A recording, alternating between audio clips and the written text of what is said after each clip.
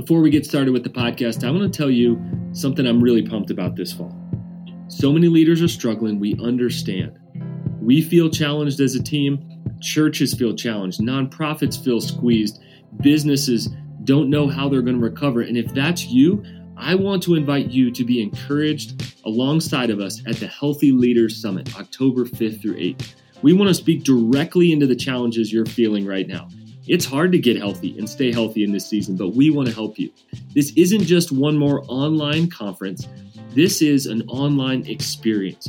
We believe you'll be encouraged, you'll be equipped. We have some incredible thought leaders, authors, speakers, pastors, business leaders coming to you like Mark Batterson, Sam Collier, Jenny Catron, Pete Scazzaro, Katie Cole, Dahadi Lewis. We're also going to hear from Jimmy Miato from Compassion International about the succession plan, why it is working so well. Guys, fascinating conversations with some incredible people. You do not want to miss this. Here's what's cool is you get to watch this from home, or you could watch this in the boardroom. You could watch this with your team, with a friend, with somebody else, or completely by yourself. We want to encourage you to set aside a day on the 5th through the 8th, maybe 2 days, maybe all 4 days, as kind of a study leave, as kind of a break to be refilled after the September push. Guys, we know you're tired, and we want to encourage you to block off this time on the calendar, to dedicate these few days to be refilled in your leadership, in your heart, in your mind, in your soul. You do not want to miss this. For as little as $5, you can attend. So go to healthyleaderssummit.com. The registration is live. It is live right now. So go get this, share this with a friend. We can't wait. We will see you at the Healthy Leaders Summit, October 5th through 8th. We are pumped.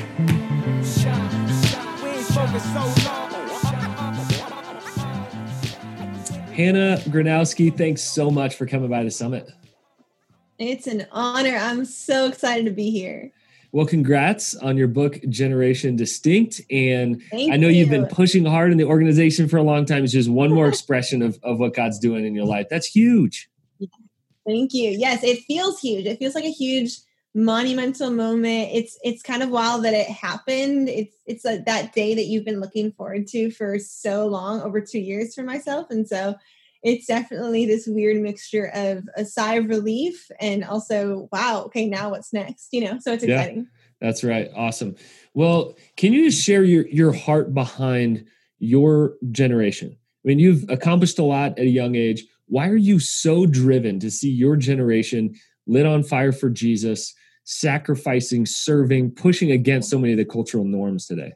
Yeah. I mean, I think for myself, when I first started to really read the Bible, there's some stereotypes that you hear being the Christian kid that grows up in church. And there's some ideas you have about who Jesus was and who the followers of Jesus were and all of that. And I think I always just pictured that they were like these old men in like dark red robes who sat around and talked about boring things. I don't know. That's like my picture of the disciples like a while ago, right?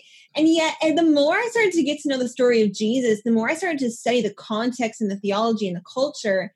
And I began to understand that when Jesus came to earth, when he first came and he was walking around and he was beginning his earthly ministry, and he was building that world-changing team that we now know as the 12 disciples, the individuals who would start the movement that we now call the local church. It just always blew my mind that he didn't go to the palace for the royalty. He didn't go to the temple to find the religious leaders. He didn't go and find the really impressively educated individuals. No, he went down to the shore and he called out to the kids in the fishing boat and he said, "Hey, come follow me." And as I studied that and I realized, again, these weren't these old men that theologians actually believe that Andrew is probably in his teens and Peter's in his young 20s. Something shifted for me in that moment when I first heard that. And I thought, wait a minute. The very first individuals that Jesus wanted on his world-changing team, not the leftovers, not because everyone else said no, but his first choice was 2 kids in a boat who barely were old enough to grow a beard. Like that blew my mind. And I just figured, wow, if Jesus wanted to use the young leaders of that day to start the movement of the early church that is still around this day, then why can't he use the young leaders alive in our world at our time in this generation to start something equally as beautiful, to continue to bring the local church even back to what it originally was? And so for me, I'm just saying, like, where are the young leaders of today who can once again stand up and understand that they can lead, not tomorrow, not in 10 years, but right now? And so when I think about that, when I think of the potential of young, passionate people with big dreams and naive expectations sometimes, but if they can actually fall in love with the mission of Jesus, there's no telling what can happen, I believe, through the local church. So that's why I'm so excited about this generation and why I'm passionate about it. I love that. And I love seeing you burn for that. And I know many young leaders across the country that say, I don't receive the stereotypes. I don't receive all of the things that everybody says about my generation. What about me? Will we just have a conversation? So I know that we need that. We need as well those who are a bit down the road to see your generation lit on fire for Jesus. It's convicting. And God has always used the young to bring the old back in. And I believe has always used the older, right, to temper and to come together. So it's beautiful to watch that. Talk about 2023. I know right now you are pushing hard into a campaign to say, let's do this now. Tell us about what you're dreaming about. Yes. So a while back, my team and I were dreaming about what's next for Generation Distinct, because we're about 3 years into this vision that we call Generation Distinct. It's a nonprofit. I started about 3 years ago. And so we've really been in the building phase, and we've been building this 4-step strategy that equips young leaders to discover the wrong they were born to make right and experience who Jesus really is. So all in all, it lasts about a year, and it's an all entirely online program that we focus on 18 to 30-year-olds really walking into the purpose God has designed them for. And so as we're getting towards the end of that building phase, we started to dream and say, what's next? Like, what would God want us to do now that we have the structure in place? And honestly, it wasn't this glamorous moment. It wasn't that I was on top of a mountain and God spoke to me. I mean, we were in the midst of quarantine. So it really looked a lot like me on my couch at home, dreaming and picturing, asking God, what do you have that's next? And I just felt like he gave me these words, 2023 in 2023. And as I started to do the numbers and do the math and figure out what this would all look like, I recognized that the vision that I was sensing from God was that we were supposed to reach 2,023 young leaders by the end of 2023. And it's not just that we're going to reach them, but we actually want to equip them with a strategy for how they were uniquely born to change the world. And what gets my team and I so excited is that doesn't mean it's just 2023. It's not just the 2023 young leaders. That is 2023 leaders who will have a strategy for how they will uniquely change their communities, their towns, their states, their countries, their world, right? Like, this is a multiplied vision, but starts with 2023 young leaders. And so it's really exciting. My staff is entirely volunteer right now. And so we've built a lot with an incredible, stellar, world-class volunteer team. But we're in a big fundraiser right now to scale this organization, to bring them all onto staff, to really see this become a reality. And it's been exciting to see God show up, for things to start coming in, for the team to begin to grow in that way and to scale. And it's a really exciting, big, God-sized dream, but we just think that's the best kind of dream to go after. And when you say equipped, can you describe the ways you believe, let's say leaders in their 20s especially, need to be equipped in order to live out not only a beautiful vision, but a strategy for what God has uniquely designed them for? Yes, absolutely. Here's what I know about young leaders, because again, I am a young leader. I'm 25 years old myself. And so it's fun. I get to create tools and strategies for my own peers. But we also build this with the collaboration of over 40 leaders from around the globe who've helped us, who are way more experienced than we are, to build what we've built today. And what I've really, really learned is that this generation, especially, they're pretty well educated on how the world works, meaning they have had access to so many parts of the world with just their phone, right? Like, they can watch what's going on in Thailand. They can figure out what's going on in Africa. They know what's happening in Canada and Mexico. Like, people can be really aware of what's happening in the world. And so what's unique is that this generation is fairly aware of what's going on in the world. And because of that, they are incredibly motivated to not just sit on the sidelines, but to actually get up and do something. And something I see churches making mistakes on a lot is that so often they try and reach young adults by just creating really fun environments for them. They say, like hey, grown-up come to youth a group, bonfire. essentially. Yeah, Exactly, right? Come to a pizza party, come to a bonfire, a movie night, and those things are fine.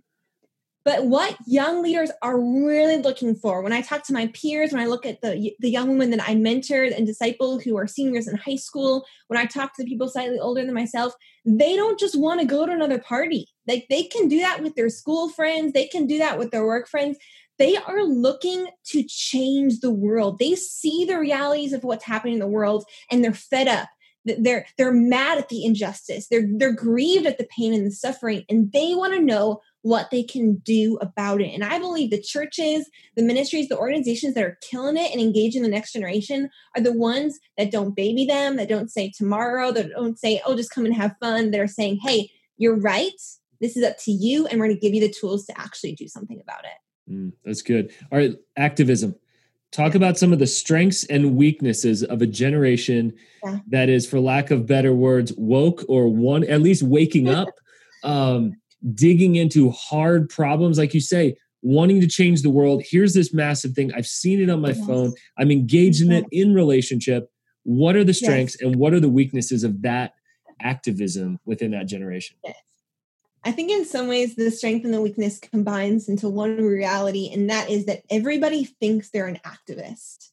And again, in one hand, that's awesome. We should all understand that it is our call as followers of Jesus to stand up for the oppressed, to speak up for the widow, to care for the orphan in their distress. That is following Jesus 100%. We should care about activism. And at the same time, it can really weaken what it actually means to be an activist. And suddenly an entire generation feels like they're an activist just because they posted a black square on Blackout Tuesday, right? They feel like they're an activist because they shared something on Facebook or because they liked that tweet that seemed controversial, right? And the reality is that, like, this might be shocking to people, but that's not activism. It's just not, because activism has the word active, action in it. And action means we actually have to go out and do something. The threat of this generation's definition of activism being just when you share is that we talk really, really big and we do very little. And I was recently sitting down with some mentors of mine, and I said, hey, as a white leader right now in our world, and they're pastors and people of color, I said, hey, how can I be a really great ally to you and to our friends in this season? And they looked at me and they said, Hannah, it's good to post on social media. Like, you should keep doing that. And, it's good to talk about that. You should just keep doing that. But the really important work is when you're sitting in your family room at a family holiday and a racist comment comes up, or it's when you're in the board meeting and the racist comment comes up, or it's when you're in the coffee shop and you hear a stereotype, perpetuated, whatever that is. It's like in the real life moments, that's when it really matters. And that's, I believe, the same in every area of activism. It's in the real life moments. It's when it's not just what you post about homelessness. It's how do you treat the homeless man on your street corner? It's not just what you say on Instagram about the refugee crisis. It's about, do you know any refugees who live in your area, right? Like, with every conversation, it's not just about what you share on social media. It's about how you actually live. So the beauty is, we all think we're activists, which is awesome. But if you really want to be an activist, don't just do it on your phone. That should just be the tip of the iceberg. What should really be the root of your activism is how you live in your everyday life. That's good. So how can those, let's say 35 plus, how can those who are watching, listening, 35 plus, a few miles at least on the engine, help to equip and empower your generation? Get really specific with us, Hannah. Yes. Okay. I believe that what we need to see in our world is we need to see older leaders really investing in the next generation of leaders. And again, not just throwing them parties, not just treating them to a cup of coffee and making them feel really special. Because let's be honest, and this is coming from somebody who is 25, I believe the American church has catered too much to the next generation, so much so that we're beginning to feel like the heroes of the church. Everyone wants us in their church because we make them cooler, we make them trendier, we wear cool things, and we make their graphics for their social media look better, right? No, but the church has kind of communicated to us that we're the heroes, and they cater to us, and they make us feel so special, and they throw us parties, and they take us out for coffee so we feel special. That's fine for introduction, but we need some leaders in our life who are willing to call us out, who are willing to give us the hard realities, who are willing to say, you're not really all that impressive, right? Who are willing to see us not as some impressive young leader on a podcast, but who are willing to just sit across a table from us and say what needs to be said. I have a mentor in my life who has been my mentor for 5 years. And again, when I started being mentored by her, I had no sort of platform. And not that I'm impressive now, but I definitely wasn't impressive then. I was just a 20-year-old with a lot of big dreams. And she chose to invite me into her life. That wasn't just at coffee shops. She would say, hey, I'm really busy this week. She's a pastor. She's a mom. She's an author. She's a speaker. She's incredible. But she would say, hey, I have a few minutes and I'm going grocery shopping. Do you want to come with me? And we can talk while I'm getting my groceries. And I love that because it taught me I'm not her main priority, but she's inviting me into her life. And I get to see the way that she talks to her son when he's misbehaving. I get to see the way she's spending money. And then she's teaching me theology and she's telling me how to be a better communicator and author and pastor. And so there's the both and. But I would say leaders, invest in the next generation, but don't make it all about them. They don't need anyone else telling them they're the heroes of our world. They need some people who are going to give them the hard truth and really challenge them in their leadership. That's good. What are some hungers or longings that you believe leaders, particularly in their 20s, have right now? We are longing for leaders who will give us opportunity, I believe. When I look at my generation at a broad, in a broad way, we want leaders who are going to give us the reins. Not because they're just doing it blindly, but I think so many older leaders are so protective of their ministries. And I don't know if it's because they think they're going to lose them or they're aging out or they're afraid. But whatever it is, when I was recently on a panel in Atlanta with some of my friends and we were speaking on young leaders, and my friend Luke Lazan said, we just want somebody to trust us. Like, we just want somebody to give us opportunity. And I was like, yes and amen. And my story is kind of the opposite in that I was really given opportunity way before I really was qualified for it. I had an amazing pastor, John Peacock, who when I was 18 years old, I joined his staff at Mission Church. And I was up on stage giving announcements to the main service when I was like 18 years old, getting to speak. I was leading a team of 40 volunteers when I was 19. Like, I was being given so much opportunity. And now I'm where I am today because someone gave me an opportunity because they saw my potential and they gave me opportunity to try and fail and try and fail. And so again, like, don't leaders, you don't have to give opportunity to everybody, but if you see potential in a young leader, give them opportunity to lead, because if they're called to leadership, they're not just going to magically become good when they turn 30 years old. No, they need opportunity to try their hand at it. And so if you're an older leader, give opportunity away, give leadership away, open up your ministry for the next generation of leaders. Yes. How did you see this crazy year that is 2020 and COVID and even quarantine affect leaders in their 20s, maybe some of your peers, solid kingdom leaders? How's that affecting leaders that you know? I think it's interesting how it's affected young leaders specifically because, and again, every age group has been affected different, right? Kids in schools and get to do their sports and grandparents and it gets to their grandbabies.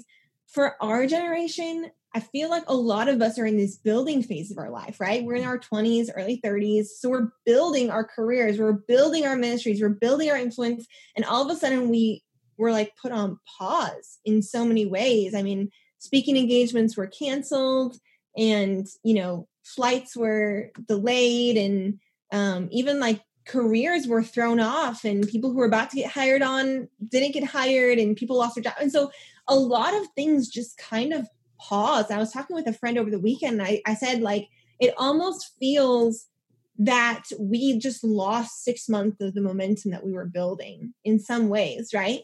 But then in other ways, I see that people were really creative in those moments, and they had to be, innovative, and they had to make new things. And I got to launch a ton of new things that I wouldn't have been able to launch if I would have been out speaking and traveling. And so I think there is a reality to know that the young leaders in your life, there is some grieving that they had to experience. I mean, I had friends who had to cancel weddings, who had to cancel, so many big life events, who had babies and their family couldn't be there when they had it. And so this whole season of us taking all these big life advancements, there was a grieving that we had to experience of the things that we lost, the things that couldn't be a reality. And so if you're leading young leaders, just be aware, like, yeah, you might think, oh, they're the healthy ones. They're fine. They're young. They'll bounce back. There was a grieving that we had to experience in this season.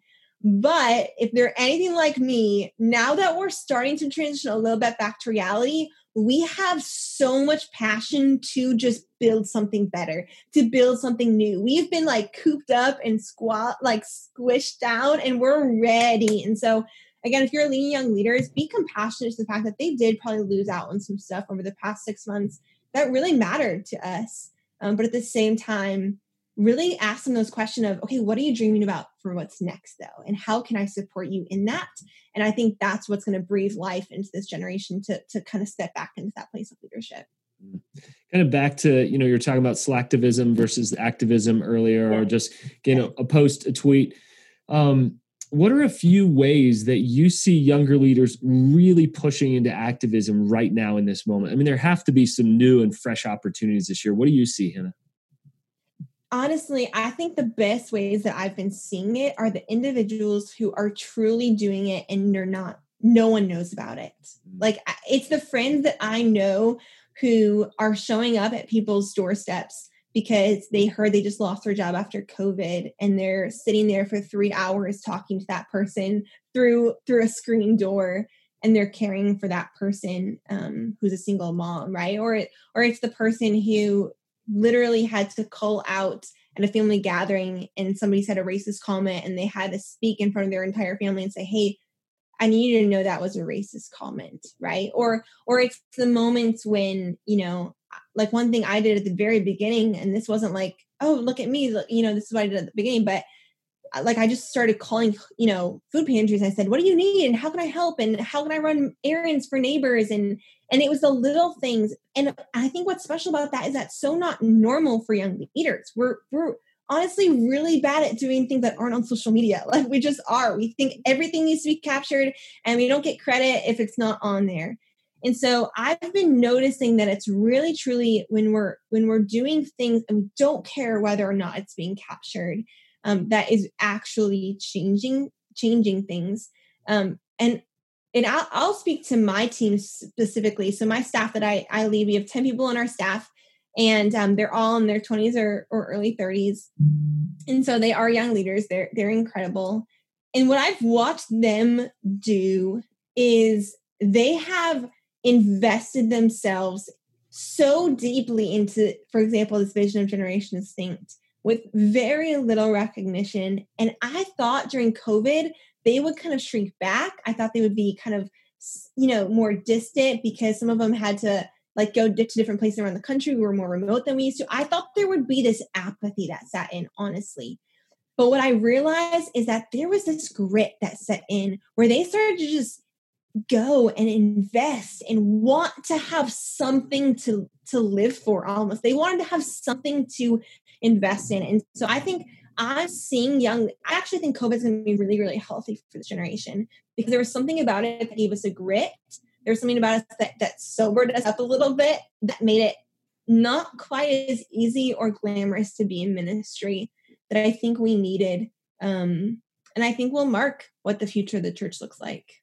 Yeah, agreed. Beyond that grit, how do you hope that 2020 shapes your generation?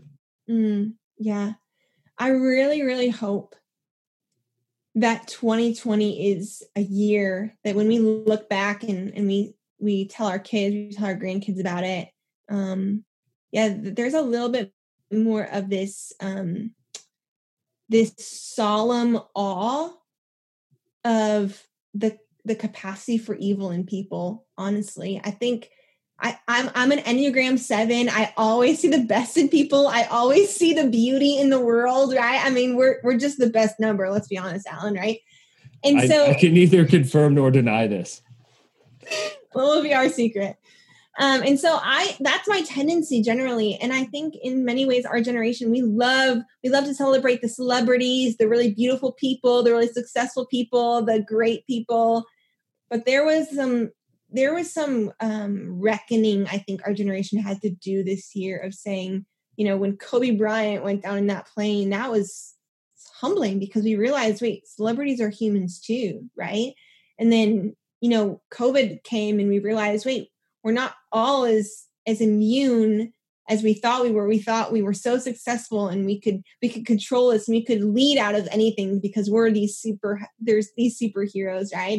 And then we saw, Ahmaud Arbery and then Breonna Taylor and then George Floyd and like all these situations that happened, and we recognize the evil in our world, and then even all of the things coming out with human trafficking, and there's just so much in our world right now that we're having to come to terms with. And I'm hoping that our generation has a little bit more of an honest picture of what's actually happening in our world, and we're letting it affect us, and that we're letting it grieve us, so that we can go out and be a little bit more sensitive, a little bit more culturally aware, and actually have the information to make us good activists instead of just blindly going into the world and claiming we understand something that we don't. I think we're understanding we don't know as much as we think we thought, or we thought we did. Yeah, that's so helpful. That's so on point. For me, I don't like naturally to lean into pain, and yet in the role that I'm in, pain finds me, right? If you were a ministry leader watching this, listening to this, pain finds us like a magnet, right? People come to us literally with problems. That's what leaders do. And I am learning that pain equals a loss, and grieving that loss before it's ever going to equal true opportunity. And many times I want to hotwire that into opportunity. Yes. And it is so grounding and hard and slow and sobering to actually do the work of grief before we get to push out of that. A mutual friend of ours, Grant Skelton, he actually came on and talked through this. And one of the phrases that I love here at this summit is he said, we can't innovate our way out of this. And I think many times for us, we come to the end of ourselves, Hannah, and go, I tried all the tricks that I had. It turns out I can't solve a pandemic, and I can't get us out of that. And I can't naturally get my kids back to school. And here we go. So I hear that in your voice as well. It's what a humbling year it's been for us. Last question, Hannah, I want to zoom out. So 10 years from now, when you're going to be at the ripe age of 35 at that, in 10 years from now, 2030, what do you want people to say about how you, Hannah Gronowski, lived and led through this year? Wow. I have this saying that my boyfriend Aaron and I always say to each other, that at the end of our lives, we want to have a room full of people that say they love people like Jesus. And honestly, 2020 has been a hard year in some ways, and it's not even just COVID. I mean, there's been just some attack that I feel has come my way. Anytime you release anything into the world that you feel like God has called you to release, you're going to get some attack. I mean, even as fresh as this week that we're in right now, it's been pretty fresh, the attack. And I have been clinging to that vision for my life, that when people don't even deserve the love, when people aren't showing me love, when the world is dark and evil and scary, am I going to be somebody who is mean and hateful and bitter? Or am I going to be somebody who one day has a room full of people say they love people like Jesus? And Jesus didn't let people walk all over him. That's not the kind of love he showed. But he showed a resilient love that always put others first and would lay himself down time and time after time for other people. So I think, man, if I could have somebody say that even in the midst of 2020, even in the midst of COVID, in the midst of attack and trauma and pain, that Hannah Gronowski loved people like Jesus, then I will say I lived that year well.